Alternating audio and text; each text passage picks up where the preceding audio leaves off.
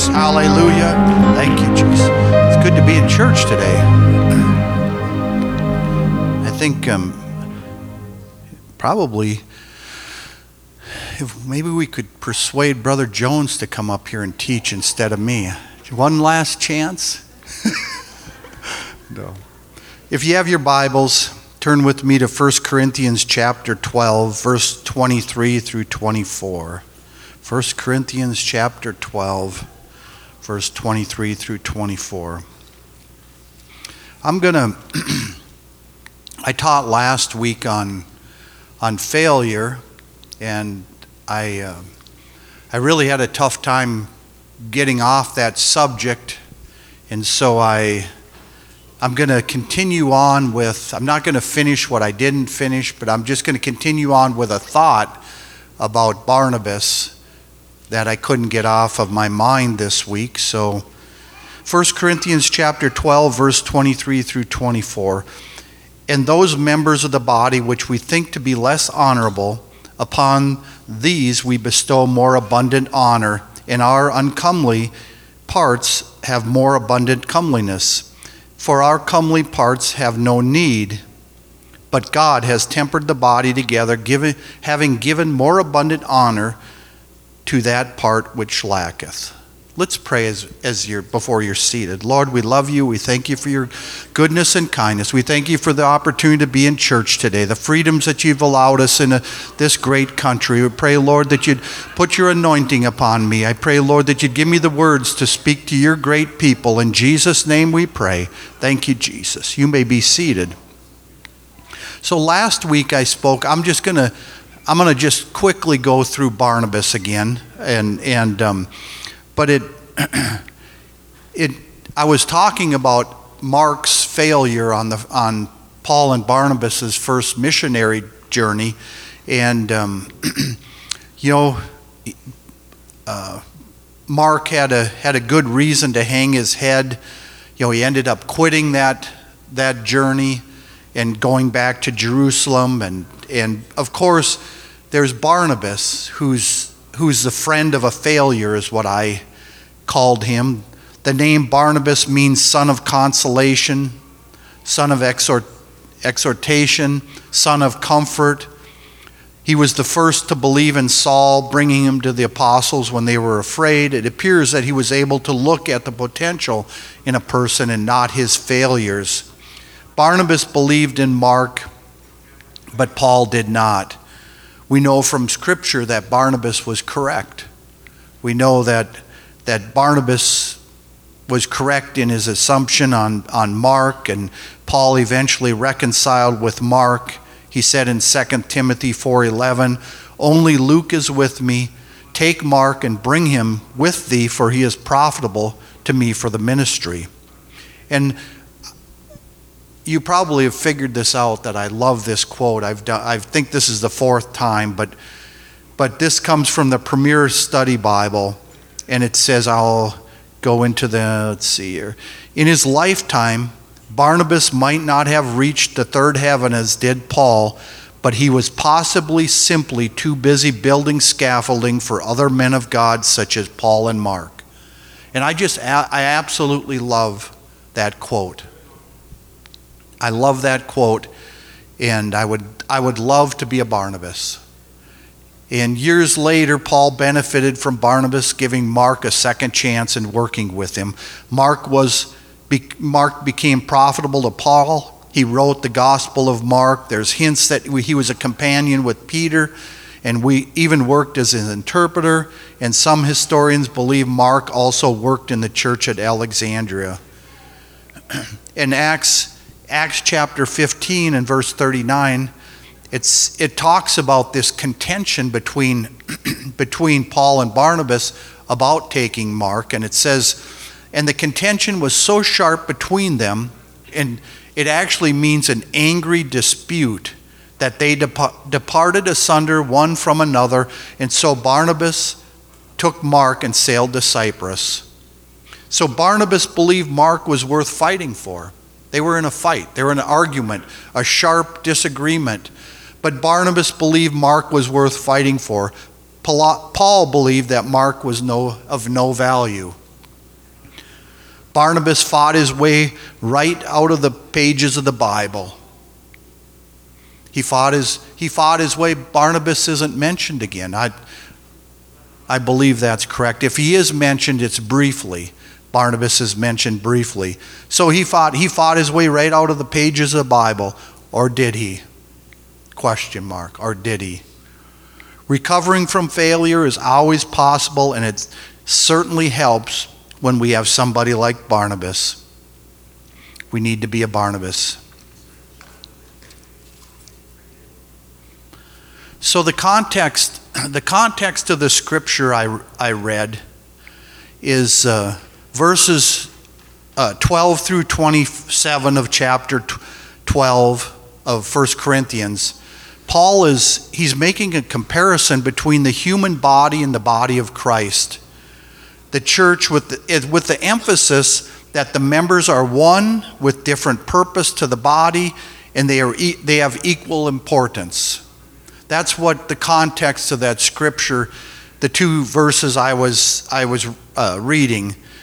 And the view of the body is from the bottom up. If you read those, it starts from the bottom up, starts from the feet and goes up, and then it starts from the top and goes down. In those 15 verses of scripture. It's telling us we cannot look down on a member or think less of ourselves. We can't envy somebody because they have a different purpose within the church, and we can't look down at somebody because we think we have a greater purpose in the church. And again, one person is not more important than another. The scripture proves that a Christian not in a church is impossible. If we say we're a Christian, we have to be in a church because we're not in the body of Christ. And that scripture proves it. Of course, there can be some exceptions, right? I guess I did write that down. There can be exceptions because there could be somebody they get saved and they move someplace, they go someplace, get saved, they go back to their home and there's no church there. But I believe God would work that out. So 1 Corinthians chapter 12, verse 12 through 14 talks about this. The beginning of this, it says, "For the body is one and has many members, and all the members of that one body, being many, are one body. So also is Christ. For by one Spirit we are all baptized into one body, whether we be Jews or Gentiles, whether we be bond or free, and have been all made to drink into one Spirit. For the body is not one member, but many." So this is the context of the scripture of 1 Corinthians chapter 12, verse 23 through 24. And again, it says, I'll read the text again, "And these members of the body, which we think to be less honorable, upon these we bestow more abundant honor, and our uncomely parts have more abundant comeliness. For our comely parts have no need, but God has tempered the body together, having given more abundant honor to that part which lacked." So what does that mean? That's a mouthful. So to get a little bit of clarity, let me read verse 23 in two different versions. What did Paul say? Sometimes it's pretty hard to understand, right? The Bible even tells us that. In the New Living Translation, it says, "And the parts we regard as less honorable are those we clothe with the greatest care. So we carefully protect those parts that should not be seen." And the NIV says, "And the parts that we think less honorable we treat with special honor, and the parts that are unpresentable are treated with special modesty." So what Paul is talking about here, and I don't want to be too graphic in this, but Paul is talking about the body parts we cover up. He's talking about the body parts we cover up. And he's saying this about the church. And remember, Paul is comparing a human body to the body of Christ, the church. He's saying just like the human body, the church has some parts or members that are hidden. And I'm going to teach today on what I titled, A Tribute to the Hidden. A Tribute to the Hidden. You know, I'm going to tell you something. I'm going to be careful here. I might stumble around for a little bit, but I'm going to tell you something that really bothers me. But before I do, I want to tell you when somebody says something, you would be able to pull something that I say right here today, and you'd be able to go run with it, unless if you're able to take it out of context. But the reality is everything has to be in context. If I say something, you could run with it, and it would be like being political, right? That's what they do. They take something somebody says and they take it out of context, and then they play just a little snippet of it, and this politician is bad because he said this. Meanwhile, if you put it in context, it's okay. So I'm going to say that disclaimer for something I really dislike. And it really bothers me. And this is it. I've heard that, and again, remember, there are contexts that people can say this and it's okay. So, this bothers me. There is sometimes a speaker can come to a congregation and they can look over the congregation of children and youth and young people, and they'll make this statement. They'll say, we're looking at the future preachers and preachers' wives, the missionaries and missionary wives, the future district superintendent and secretary. They will say that. And I have never one time have I ever heard anybody get up and make that statement and say, I am looking at the future van drivers, the lawnmowers, the maintenance people, the greeters, the ushers, the church cleaners. They have never said that. Never one time have they said that. And this contributes to the lie that only the visible leaders are worthy of consideration. We can just overlook the support of the faithful saints who are willing to work in the less visible areas of God's kingdom. This is a total contradiction to 1 Corinthians chapter 12, verse 12 through 27. It's a total contradiction to it. It does not promote unity, it actually promotes division. In 1 Corinthians chapter 12, further on in this chapter, in verse 25, it says that, and he's saying the reason to think of a body is that there be no schism in the body, which is no division in the body, but that the members should have the same care one for another. Paul is telling us this is the reason why I'm comparing it to the body, is because I don't want a division in the body, and I want you guys, I want all the saints in the church to help one another. They look at each other equally. If Paul would if he would have used the parts of the body like the heart, it would support that you could say, yeah, this is the future, these are the future preachers and the future district secretary, and this is, you could justify that, but he does not use the heart, because the heart is a member that is absolutely necessary, right? It's vital. We can't live without the heart, but we can live without an eye. We can live without a hand. We can live without a foot. We can live, but we cannot live without a heart. There's other vital organs that we cannot live without. And Paul uses 0 of those. None. None. But he does use the hidden parts. He uses the parts of the body that nobody can see. He uses the parts that are not visible. And this is a tribute to the hidden. A tribute to the hidden of the church. Some of the greatest workers in the kingdom of God are too often little known and unnoticed. But they don't worry about who gets the credit, which usually translates into getting things done. There is examples in Luke chapter 8, verse 1 through 3.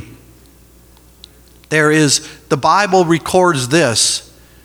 And it came to pass afterwards, as he, Jesus, went throughout every city and village, preaching and showing the glad tidings of the kingdom of God. And the 12 were with him.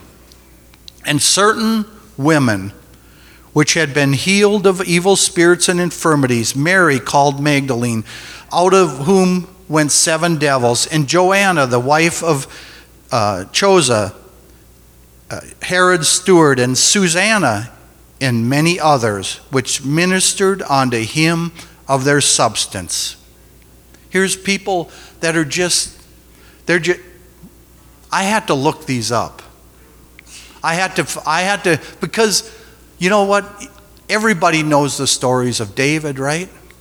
Everybody knows the story of David and Goliath. Everybody knows the stories of Elijah and Elisha, and everybody knows all those stories. But the stories of those unknown people, I had to search for them, because they're people that are just not known in the Bible. We don't know them off the top of our heads. But here it is. It says, and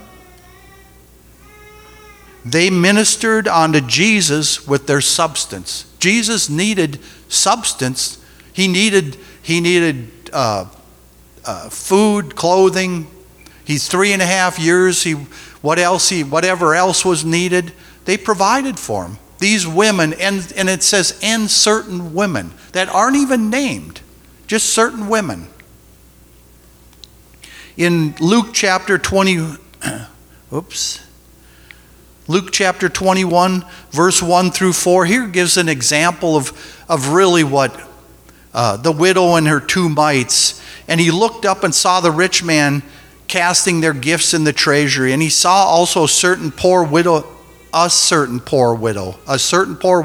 not even naming the name, casting in thither 2 mites. And he said, of a truth I say unto you, that this poor widow has cast more than they all.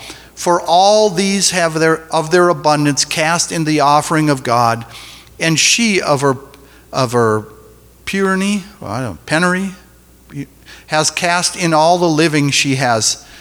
So my point with this is, the way we view stuff and the way God views stuff are 2 different things. We think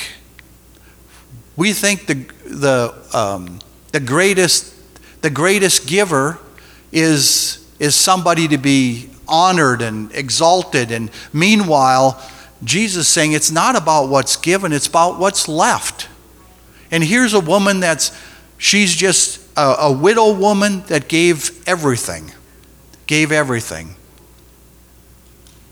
And there's 1 Timothy chapter 1 and verse 5, or 2 Timothy, chapter 1 and verse 5. When I call to remembrance the unfeigned faith that is in thee, which dwelt first in thy grandmother Lois and in thy mother Eunice, and I am persuaded that is also in thee. Would there have been a Eunice without a Lois? Of course, that's her mother, right? There wouldn't be, but I'm just saying faith-wise, right? Would there be a Timothy without a Eunice? Would there be a Paul without a Barnabas? Would there be a David without a Jonathan? You know, we think of the ones that are the great ones, right? We think of David, but what about his good friend Jonathan? What about Paul and Barnabas? Of course, there's Ananias also in Paul's life that we don't give much credit to him, but we look at Paul as this great person. Boy, this is going to be short. So, would there be a Peter without an Andrew? Peter, his place in the kingdom of God looms large. Peter, among with James and John, were in Jesus' inner circle. Peter was the first that the Spirit revealed that Jesus Christ was the Messiah, and at that time Jesus gave him the keys of the kingdom. Peter was used so mightily that the people of Jerusalem would lay their sick in the streets, hoping that his shadow would fall on them and heal them. Peter, with the keys, opened the kingdom of God to the Samaritans and the Gentiles. Peter wrote 2 epistles included in the New Testament. Would there be a Peter without an Andrew? This is about the tribute to the hidden. Andrew, we have no biblical record of any sermon that he ever preached. He did not contribute any writings to our Bible. He wasn't in Jesus' inner circle. The Bible actually mentions him. I should have looked it up. I found 2 when I was studying for this. I found 2 places. The Bible actually mentions him as Andrew, Simon Peter's brother. Doesn't call him Andrew. He links him to Simon Peter. The Bible does. So then, Andrew was a fisherman. He was a disciple. He became a disciple of John the Baptist. And one day, John the Baptist says, "Behold the Lamb of God that taketh," I think that's what he said. "Behold the Lamb of God that taketh away the sins of the world." And all of a sudden, Andrew goes, "Whoa, I guess I'll follow him." So he ends up, him and another unnamed disciple of John end up going with Jesus, and they said like, where do you sleep, or where do you rest, or something like that. That's what they asked him, which kind of was strange to me that they would say that, and so Jesus took him to wherever he was staying. And so apparently maybe they just wanted to know, they wanted to have an intimate conversation with him and talk with him, and so they ended up doing that, and Andrew became one of the first disciples of Jesus. And so then he ends up turning and going to Peter and saying, "I have found the Messiah." And so he introduces Peter to Jesus. I still remember when I wasn't in the church. I bet I wasn't in the church a few months, and actually the Sunday school lesson back then, somebody preached about that scripture, and the scripture was about Andrew saying, "I found the Messiah," and coming and introducing Jesus to Peter. And when he said that, the person was teaching. I don't remember who was teaching it. And I thought of myself, and my name is Peter. And I thought about my younger brother Bob, and him introducing me to Jesus. He introduced me to Jesus. He came to me, and he said, "I found the Messiah." I didn't even know. He didn't say those words, but he just talked about God, and he received the Holy Ghost, And I knew there was something different in his life, and he introduced me to Jesus.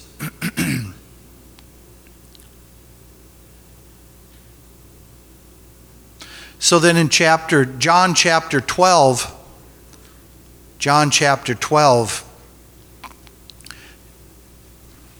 Philip introduces some Greeks to Jesus. He says, what happens is there's some Greeks come to Philip, and then Philip ends up going to Andrew, and he said, we want to meet with Jesus. And then he goes to Andrew, and it says Andrew and Philip go to Jesus. And you can look at the scripture. The scripture doesn't say that that there's a meeting, but I guess you can read between the lines and see that Andrew actually, the request was not denied by Jesus. And then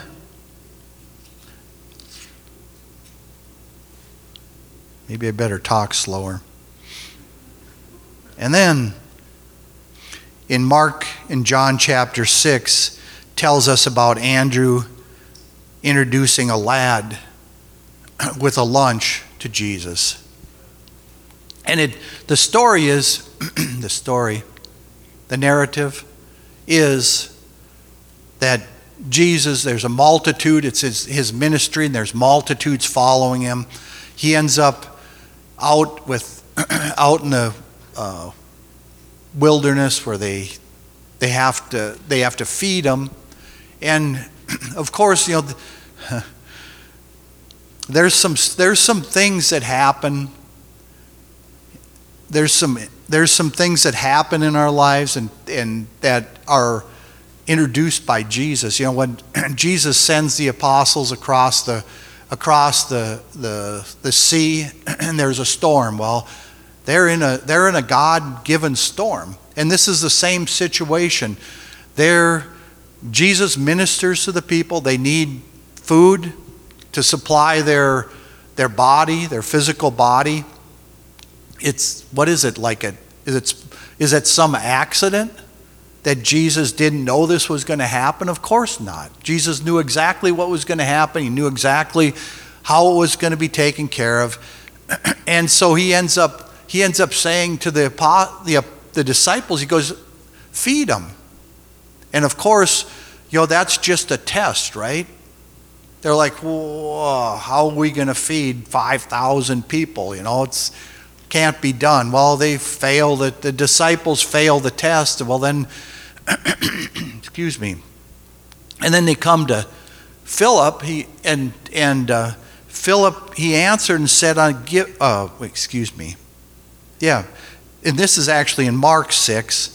Jesus says, give them to eat. And they say unto him, shall we go and buy 200 penny worth of bread and give it to them? That's actually the disciples. So it says the disciples answered him that.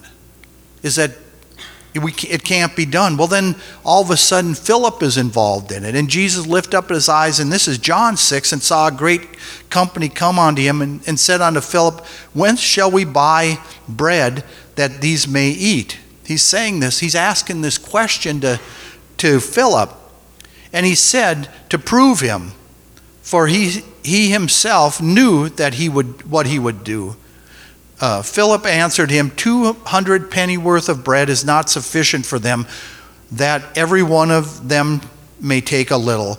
One of his disciples, Andrew, Simon Peter's brother, again, Simon Peter's brother, saith unto him, there is a lad here, which has 5 barley loaves and 2 small fish.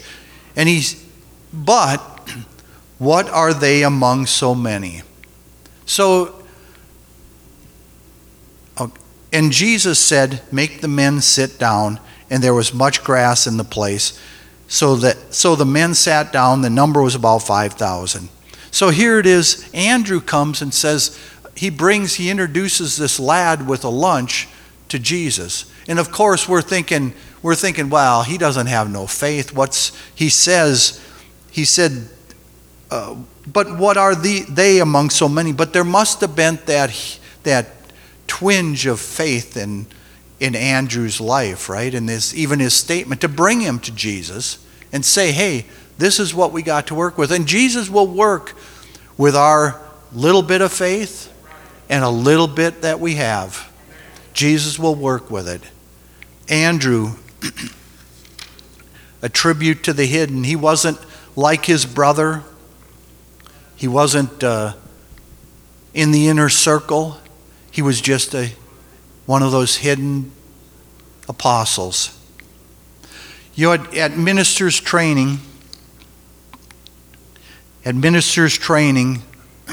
Brother Harrelson did it at camp this year. And he went, I believe Brother Kelsey Griffin was an instructor at Texas Bible College down in Texas. Imagine that, right? Wasn't in South Carolina, it was in Texas, but Texas Bible College, and he said that Brother Kelsey Griffin would say these things. He said, don't judge people on how good they can preach or how big his church is. You're going to be shocked on Judgment Day. The Lord is going to call someone and everybody is going to say, who? They had a small church in a hard town. And I believe that's the way Judgment Day is going to be. There's going to be some hidden people that are going to go in first. There's going to be some, it isn't all about standing up here. That's not what it's about. There's some hidden people in this church, in his body, that are great men and women of God that'll go in before me.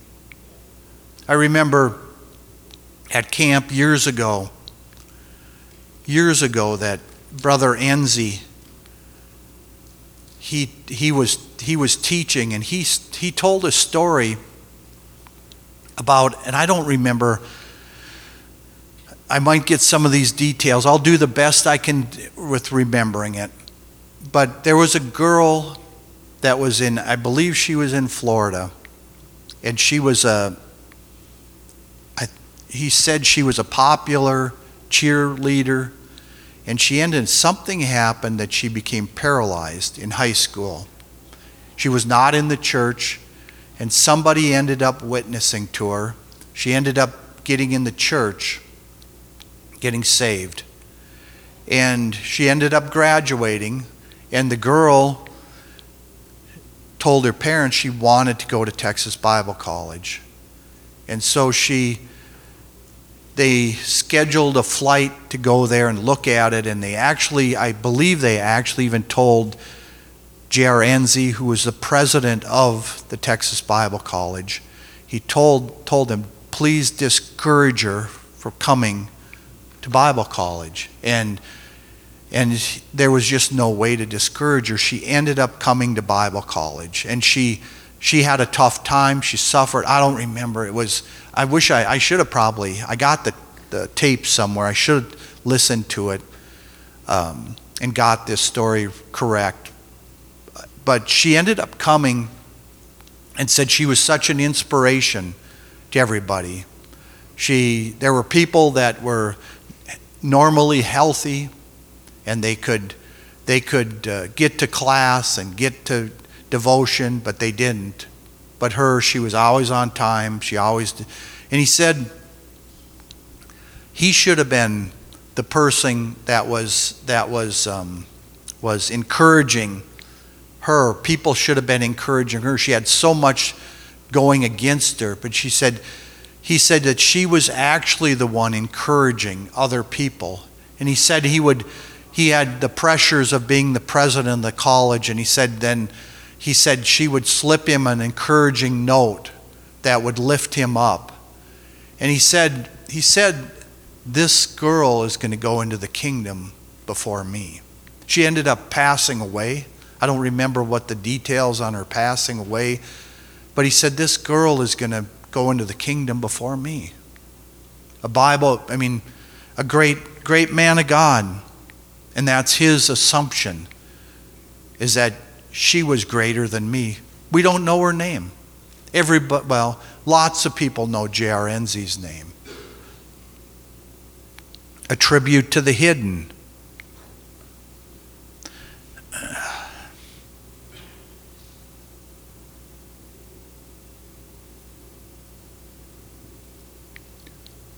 A tribute to the hidden.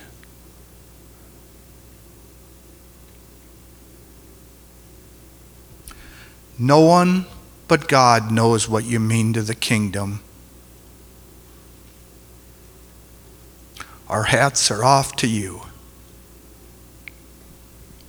There's no fanfare. Our presence in front of the congregation. You're willing to work in the obscure and less visible areas of the kingdom of God. Our hats are off to you. Faithful, consistent, and true. Our hats are off to you. When the preacher looks over the congregation and mentions, we are looking at the future preachers and preachers' wives, missionaries and missionary wives, district superintendent, the list goes on. There's no mention of the hidden member. This does not offend you because you're comfortable in your own skin. Our hats are off to you. No pride or arrogance. Our hats are off to you. The preacher dreams of preaching general conference. The writer dreams of the best-selling book. The musician and singer dreams of general conference and going into a recording studio. The Bible study teacher dreams of Paul-like results. But you are content right where you are. Our hats are off to you. We would ask you to stand and take a bow, but that would never happen. You are saying, who, me? I'm just an insignificant saint. No. You are significant. Our hats are off to you. No man can bear witness of himself and Jesus at the same time to the unassuming hidden of the church. Our hats are off to you. There is hidden treasures in this church. Our hats are off to you. Let's stand.